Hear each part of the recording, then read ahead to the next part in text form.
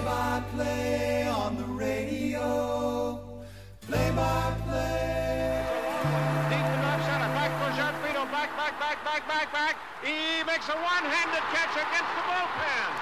Oh, doctor. Whoa, Doctor. This is Baseball on the Lone Star with St. Mary's play-by-play broadcaster, Rob Shadow. Welcome, Lone Star Conference baseball watchers. My name is Rob Shadow, and this is the debut episode of Baseball in the Lone Star. I'm the play-by-play broadcaster for the St. Mary's Rattlers, coming into my third season after 3 seasons at UIW and 1 long summer in the Northwoods Collegiate Wood Bat League in Madison, Wisconsin, where I broadcast 75 games in 77 days. If the good Lord's willing and the creek don't rise, this will be a weekly production, approximately 35 to 45 minutes long, to be posted before the beginning of each weekend's games in the Lone Star Conference. On today's program, we have several interesting episodes coming up. A recap of Weekend 1 results across the Lone Star, a personal baseball origin story of the day I met the world's greatest living baseball player, Willie Mays, outside his suite at Oracle Park in San Francisco. An interview with Kevin Brooks, the head coach of the defending national champion Angelo State Rams. Birthday shout-outs to 2 baseball immortals born this week 100 years ago, plus or minus, Hammer and Hank Aaron, and the Sultan of SWAT, Babe Ruth. Interviews with the just-selected hitter and pitchers of the week in the Lone Star, Ryan Ball of the Lubbock Christian Chaparrals and Ben Shamshedder of the St. Edwards Hilltoppers. A look back at the 2023 Lone Star Conference season, and a look forward at projections for the 2024 season, and a review of the upcoming matchups in Weekend 2 of Lone Star Conference play. This podcast is an independent production and not an official communication of either St. Mary's Athletics or the Lone Star Conference. Although this podcast is supported by both institutions, the views expressed and any mistakes made are solely my own. I hope you'll give us a listen and let me know if you like our programming and send me any notes for other things that you'd like to hear about on the episodes. You can reach me by email at robbyShadow@gmail.com. That's ROBBYSHADOW@gmail.com. But the baseball season has already begun in 2024, so let's play ball. I think all of us who are baseball players, former baseball players, and baseball fans have a baseball origin story of where our love affair began. Here's part of my baseball origin story, which started way back in 1963 at Candlestick Park in San Francisco, when my dad took my sister and I to our first Giants game when I was just 6 years old. The 3 of us went to the games together at least 5 or 10 times a season as I was growing up. And even after I moved away from California in 1975, I continued to make annual pilgrimages to see the Giants. This story is about one of those pilgrimages, which happened in the Giants' World Series winning year of 2014. July 7, 2014, the day I met Willie Mays. Willie was 83, I was 57, but in my mind's eye, I was 14 years old again, and Willie was in the autumn of his baseball career at 39. But in the wink of an eye, 4 decades and 3 years can pass just like that, and a day at the ballpark can bring you right back. This dream really happened. My dad, Lloyd Meadow, was there on that July morning in 2014. He was also there on April 30th, 1971, when I witnessed Willie Mays make the greatest catch I've ever seen. My dad, Lloyd Meadow, Brooklyn-born, San Francisco proud, Giants fan since 1929. May he rest in peace. For reasons he never knew, my dad has always been a Giants fan, ever since he was 5 years old, growing up in Crown Heights in Brooklyn, 4 blocks from where the Dodgers played at Ebbets Field. Before the Giants and Dodgers moved to the West Coast in 1958, the Giants played in the Bronx, the Polo Grounds, all the way up Manhattan Island, 25 miles away. It would have made more sense for Lloyd to have fallen in love with the Dodgers or even the Murderers Row Yankees from the Bronx. But Lloyd's always loved his Giants. When our family moved to the San Francisco Bay Area in 1962, Lloyd took me to my first game at wretched, wind-blown Candlestick Park a year later when I was just 6. Back then, Willie Mays was the Giants' superstar and starting center fielder. Fast forward 50 years to that summer morning in July of 2014. My family dropped off Lloyd and my son, his grandson, Nathan Lloyd, Caddy corner from Willie Mays Plaza, about 50 yards on the first base side of the Say Hey Kid statue. The 20-foot-tall bronzed Willie towered over the light but gathering crowd. It is a great rendition. Willie fully sprung and twisted around after a mighty cut with his Louisville slugger. Lloyd was completely unsuspected. We wanted to surprise him on his 90th birthday. We had never sat in a luxury suite before, let alone bought one. Nathan wheeled his grandfather down the left field line where they arrived at our suite. On the wall behind an orange couch, there was Willie Mays again. This time in framed poster still life, poised in the on-deck circle, leaning on his bat. Willie's electric smile dazzled, and the confidence of a lithe athlete in his prime filled the room. Seeing that poster when I walked into the suite after parking our car, I remembered how much my dad and I loved watching Willie patrol center field in the 60s and early 70s. The birthday celebrants, 20 strong, gathered and watched a rather dull game. With the Giants still down by 5 to the Cardinals at the 7th inning stretch, I decided it was time for a quick stretch of my own. I walked to home plate and back and turned the last corner on my way back to the suite. And there he was, Willie in the flesh, standing next to a bank of 2 elevators, waiting for the next car to take him home early before he was besieged by fans and autograph hounds. And boy, did Willie look sharp. He wore a green polo, biceps still taut and bulging under the form-fitting shirt. Still the chiseled face of an athlete, without an ounce of fat. But for his halting gait, I saw the same young lion as in the still life over the suite couch, leaning on his bat in the on-deck circle. I strode forward to greet the world's greatest living baseball player. I extended my right hand. "Mr. Mays! Mr. Mays!" I said in a voice just a little too loud and a little too excited. Willie extended his right hand halfway, but not to shake mine. Instead, he gracefully moved a finger to his lips and pantomimed a shush. He wasn't being rude. I guess he just didn't want to be noticed. I've read that Willie Mays is a shy and sensitive man. On the day he broke up that famous Giants-Dodgers fight when Juan Marichal attacked Dodgers catcher John Roseboro with a bat, Willie sat by himself in the dugout crying after he had served as the peacemaker. On the stadium concourse as a spectator now, almost 50 years later, he was still on an island, waiting for an elevator. With nowhere to go, Willie was my captive audience. My conversation with Willie Mays lasted about 60 seconds, and he didn't say a word. I continued, "Mr. Mays, I've been a baseball fan for more than 50 years, and I've never seen anybody make a better catch than the one you made against Bobby Tolan in 1971. 2 men on, 2 out, top of the 7th. Tolan absolutely crushed one into the right center field gap. It looked like a sure triple, if not a 3-run homer." Standing in place, I churned my legs to the left, pantomiming a sprint into the right center field gap.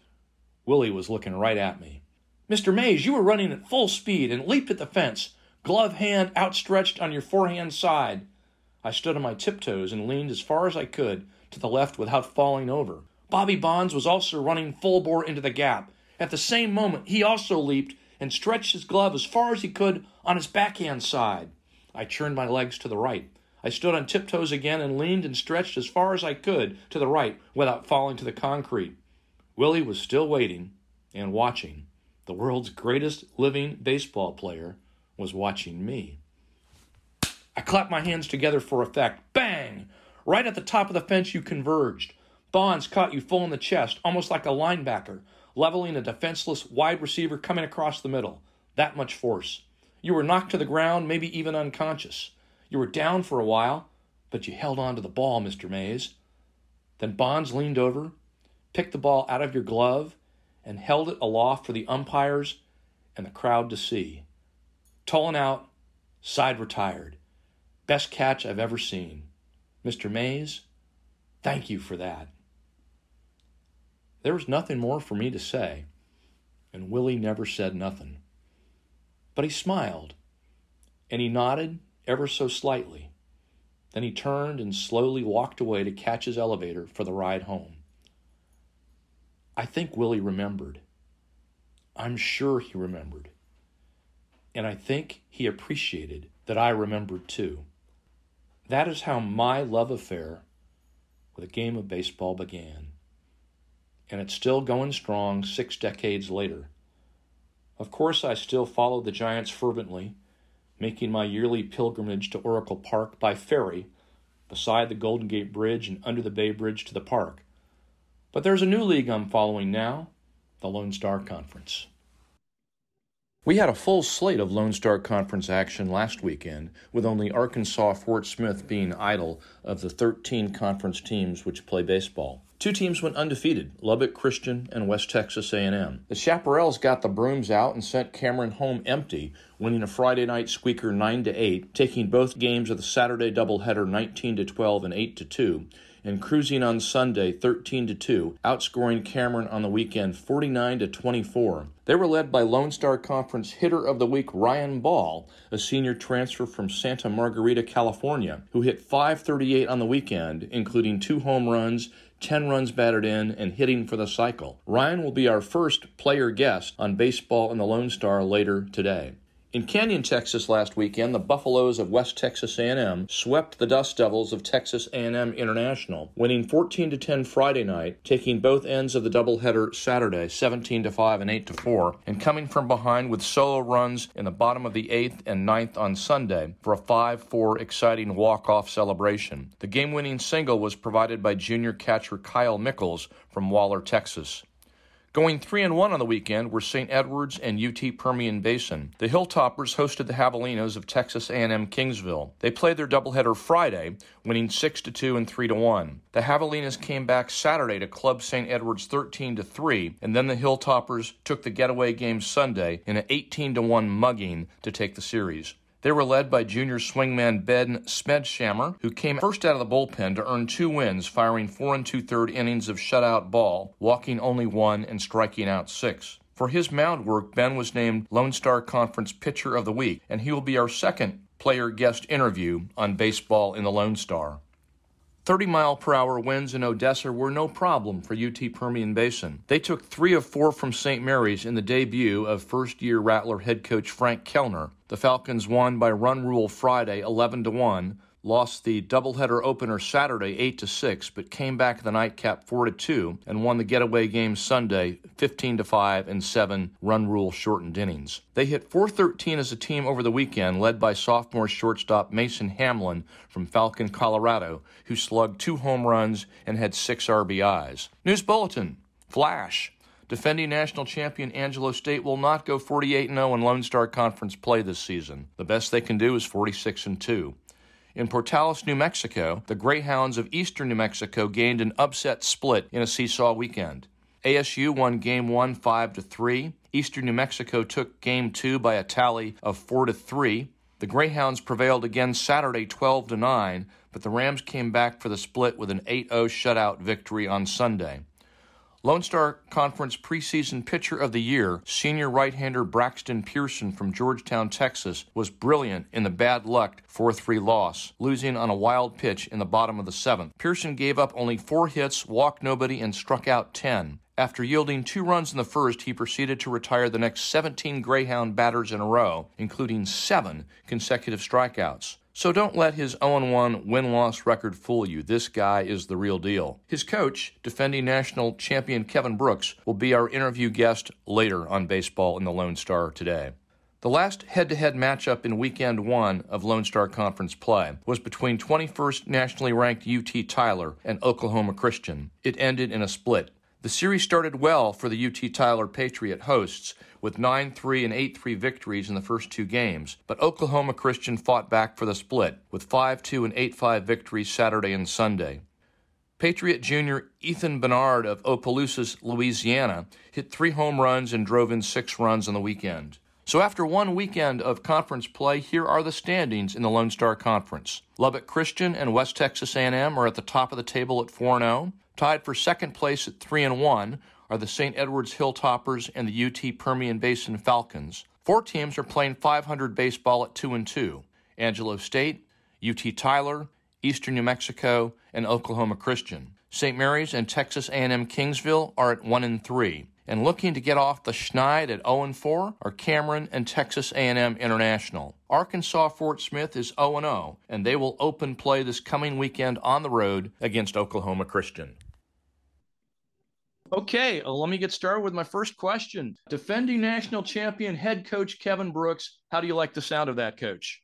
Well, it was good. It was something we've been striving for, obviously, since we restarted the program back in 2005. And, just really proud of the guys that were able to accomplish that. We've been, knocking on the door for several years, and to get over the hump and finish, was quite rewarding.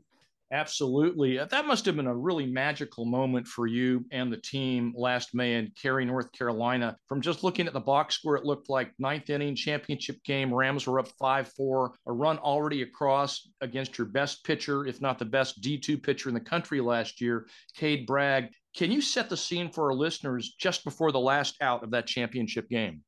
Well, one, going into that game, we were undefeated. Rollins had a loss, so we had to lose twice, on that last day. So that gave you a little bit of a feeling if things went wrong, you had another shot at it. And we actually got an insurance run in the eighth that proved to be big to go up 6-2. And then Scott Ellis went out for the ninth. They got a couple guys on, and Cade was good to go. And as you said, was the best guy in the country last year, and we'd used him in relief before, so it wasn't something new to him. And he was not himself. I think game sped up on him a little bit, got a little going tight, and their hitters did a great job. But we were down to that final strike like 6 times, and Wow. their guys found a way to battle and get to first base. And so you're a little nervous because now they'd gotten the go-ahead run to second base. So now a Fister single or whatever, and you're down. But, Cade had done it for us all year. So always super confident in his abilities, and made a pitch, strike 3, and it was over and we won. It seems to me during any playoff run in any sport, there's usually a situation or a game where you need a little luck or a great play to get over the hump. Was there any point during the tournament last year when you kind of felt like, maybe this is the year we're going to do it? Yeah, because I think that's a great thing. We've been so many times and we just, didn't get breaks. I thought this year we got some. I think there are two. I think, first of all, just in the regionals, we're playing UT Tyler, and it's the if game. First batter of the inning, it's a line shot up the middle for them. And it was one of those things in real time. You weren't sure what happened, but it hit our pitcher in the toe and bounced up, and our first baseman came from out of nowhere. He kept playing and ran in and dove and caught the ball about 45 feet from home plate, and tried to tag the runner, but he was by him. And it was one of those things. We have replay at Angelo State, which is really good. But the umpires got together and ruled that the ball never hit the ground. Wow. And they were correct in going back and looking at it on replay, but it just was one of those things that happened so fast. And they ended up, I think, getting 3 runs in that first inning. If we don't make that play, I think it's 6 or 7, and I think the game's over. So that was, and then in the championship game, our center fielder, Thomas Kane, brought back, it was on Sports Center, he brought back a home run, and we win by 1 run. Any of your family make the trip to North Carolina to watch the Rams? Yeah, my whole family was there. Wife, kids, my son's on the team, so that was awesome. And then my mom was there, so yeah, we had a lot of people.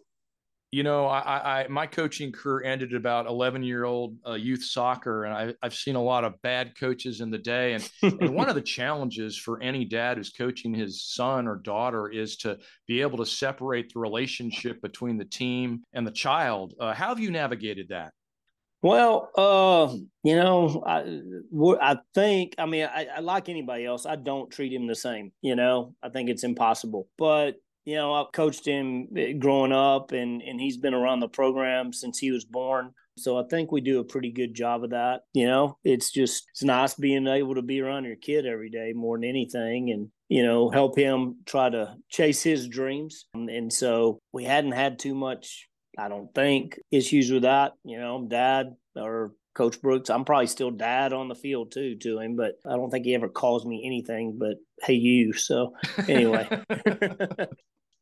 It really wasn't that long ago, 2005, when you restarted the program at Angelo State in a relatively short time. Tremendous success. What was your thinking about why and how you coid establish such a great winning tradition when you came to San Angelo, I guess 19 years ago. San Angelo, it is different. You've got to play here and sort of be here to experience it. But, we have fans, and that's something in college baseball, unless you're in the Power Five, is probably not a true statement. And so I think when somebody cares besides your parents and your girlfriend, it's not the most important thing, but it's a cool thing. And so, and I think it helps our guys so much in their post-baseball life, just job interviews and all that stuff. I mean, they have to deal with media on a regular basis. They have to talk to strangers. They have to be good role models and set good examples and sort of mingle with the crowd. And it's awesome. And then the other thing I think that comes with that is there's pressure. We have great fans that care. So when we don't do good, they care. And the expectation is for us to do good. So when we fail to meet that expectation, like any fans, they're disappointed. But, it's such a unique thing, especially in Division II baseball, to have such a great crowd base and fan base. And they're so supportive of us, and they come out and they make a difference. And I think our players take a lot of pride in representing those people that are in the stands. Happy birthday, Hammerin' Hank Aaron. Born February 5, 1934, died January 22nd, 2021, aged 86, first ballot Hall of Famer. Number 1 all-time in runs batted in. Number 2 all-time in home runs with 755. 1957 World Series champion, 3-time Gold Glove winner, 23-year Major League career.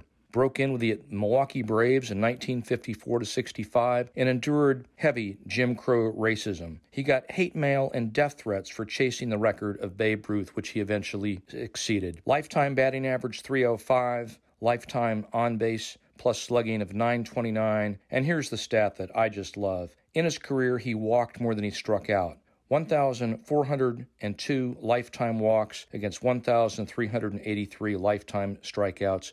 Happy birthday, Hank Aaron.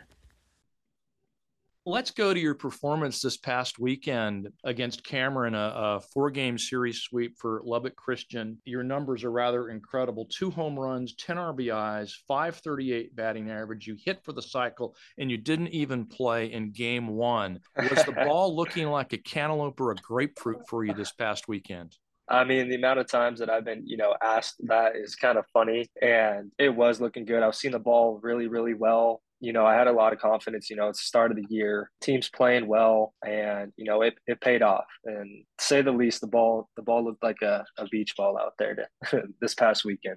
I think it was your last at bat in maybe game 2 when you went 4 for 7 with 5 RBIs, and you needed the toughest part of the cycle, the triple. Was that in your mind at all? So this is kind of funny. So going up there, I believe I went single, double, and then grand slam, and then I flew out my 4th at bat. And then coming up to the plate for my 5th and final one of that game, honestly, really didn't cross my mind. And, I believe it was a changeup that was kind of sitting over the plate, got me out a little in front. And I see the ball take off into right center, I'm rounding first, and I'm going, into second, and I'm still moving like pretty quickly. And then all of a sudden, one of my teammates, Carson Ogilvie, who was an All-American this last year, for whatever reason, I just hear him yelling from the dugout, like, "Ball, you got to get going, like, get on your horse." And then everything just started kicking in. I was like, oh my gosh, like, I have to go. We're up 6-7 runs. If I get thrown out, we're fine. Like, we're going in the 7th inning at the time. And I was like, I have to get going. And I round second, and I dive into third. I just kind of lay there. My helmet's like covering my face or whatever. I'm laying there, my hands stretched out, and I'm hitting the bag. I was like, I look up, and Coach Blackwood, he asked me, he's like, "Is that the cycle?" And I just started laughing. I was like, yeah, I think that was. Ryan, what was that experience like, winning the national championship at Central Arizona and being in that dog pile? I mean, it was, gosh, I mean, I get goosebumps just right now, even thinking about it. I mean, it's something special. I think it was an amazing opportunity God gave us all. And it's like, not very many people can do that, in their college career. I love this game too much. My girlfriend here at the time is now my fiance. Congratulations. That just happened over Christmas break, right? Yes, sir. Yes, sir. It was amazing. Where did you pop the question to your girlfriend, now your fiance? I went and I took her down to the water out in Laguna Beach. We had some friends over there who was a photographer. The photographer had a client over there in a private beach. And she was like, hey, like I know a spot over here. So I took her down to the water. We had a little blanket set out, had a little basket set out. And the photographer there is, and the rest was history. It's pretty special. What sounds like going into the situation, you were pretty confident that you were going to get the answer you were hoping for, Ryan. I know I was confident, but I always get asked. She always asks me, "Is like, were you nervous?" I was like, "Yeah, absolutely." She's like, "Why?" I was like, This is a big moment. This is a big, big moment." It was very cool. She did say yes, so. Well, congratulations. That's really a great story. You're not going to stop playing baseball until they tear the jersey off your back. You have 1 year of eligibility left. What are your hopes for fall of 2024, spring of 2025 after your college eligibility has run its course? I think an opportunity will always come up, and I think God always provides a way.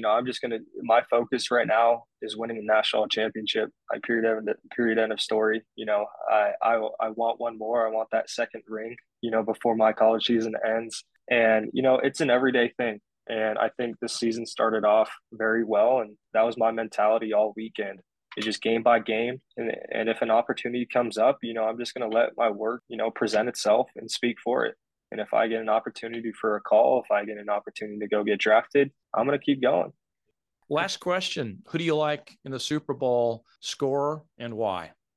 Oh, Patrick Mahomes is a Lubbock guy. He went over here to school at Texas Tech, Of course, the whole Taylor Swift story with Kelsey. I mean, that's pretty cool. I mean, I think that story is right in itself. As much as, the 49ers are from California, and I don't mean to go against my state, but I'm going to go Kansas City this weekend. Score-wise, I think it's going to be a shootout. You got Purdy and Mahomes going neck and neck. You got McCaffrey on San Francisco. I'm going to go 31-28 Kansas City. I think it's going to come down to a field goal in the last minute.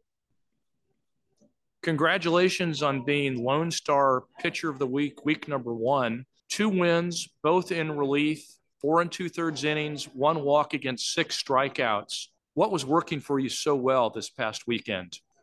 Really a lot of different things. I feel like I was mixing my pitches really well, keeping them off balance, and they didn't really expect anything for me to lean on. And Coach Flores called a lot of great pitches and great spots, and going out there with confidence helped me a lot. Max Scherzer is your favorite major league pitcher. Tell our listeners why that is. Growing up, I've always liked him. I just like his intensity on the mound and the way he goes about his business. And I was really excited this last year because I've grown up a Texas Ranger fan, and so whenever the Rangers traded for him, I was really excited to watch him in our colors. You were from Lorena, Texas, Central Texas, small town off of 35. What was it like playing high school baseball there? It was a lot of fun. I mean, I love going to a small school just because kind of everybody knows everybody, and so it means a lot, playing for your small community, because you feel like you're playing for a lot more than yourself, a lot more than your team. You're kind of playing for everybody that lives there, and so I really enjoyed that part of it. Was there ever a point in your high school career where it came across your mind that you were good enough to play at the next college level and continue playing baseball collegiately? I fully believed, I guess it was probably my sophomore year, when I was a starting pitcher and shortstop on our varsity and had a really good season. Was like the Central Texas Newcomer of the Year. I was like, hey, I might be pretty good at this thing and give it a shot. Chiefs or 49ers in the Super Bowl Sunday? I'm going to have to go the Chiefs. As a Cowboys fan, I don't think I can cheer for the 49ers. Well, I'm a 49ers fan, so you know who I'm rooting for. Of course. Well, Ben, I've appreciated your time. Congratulations again on a fantastic beginning to your season.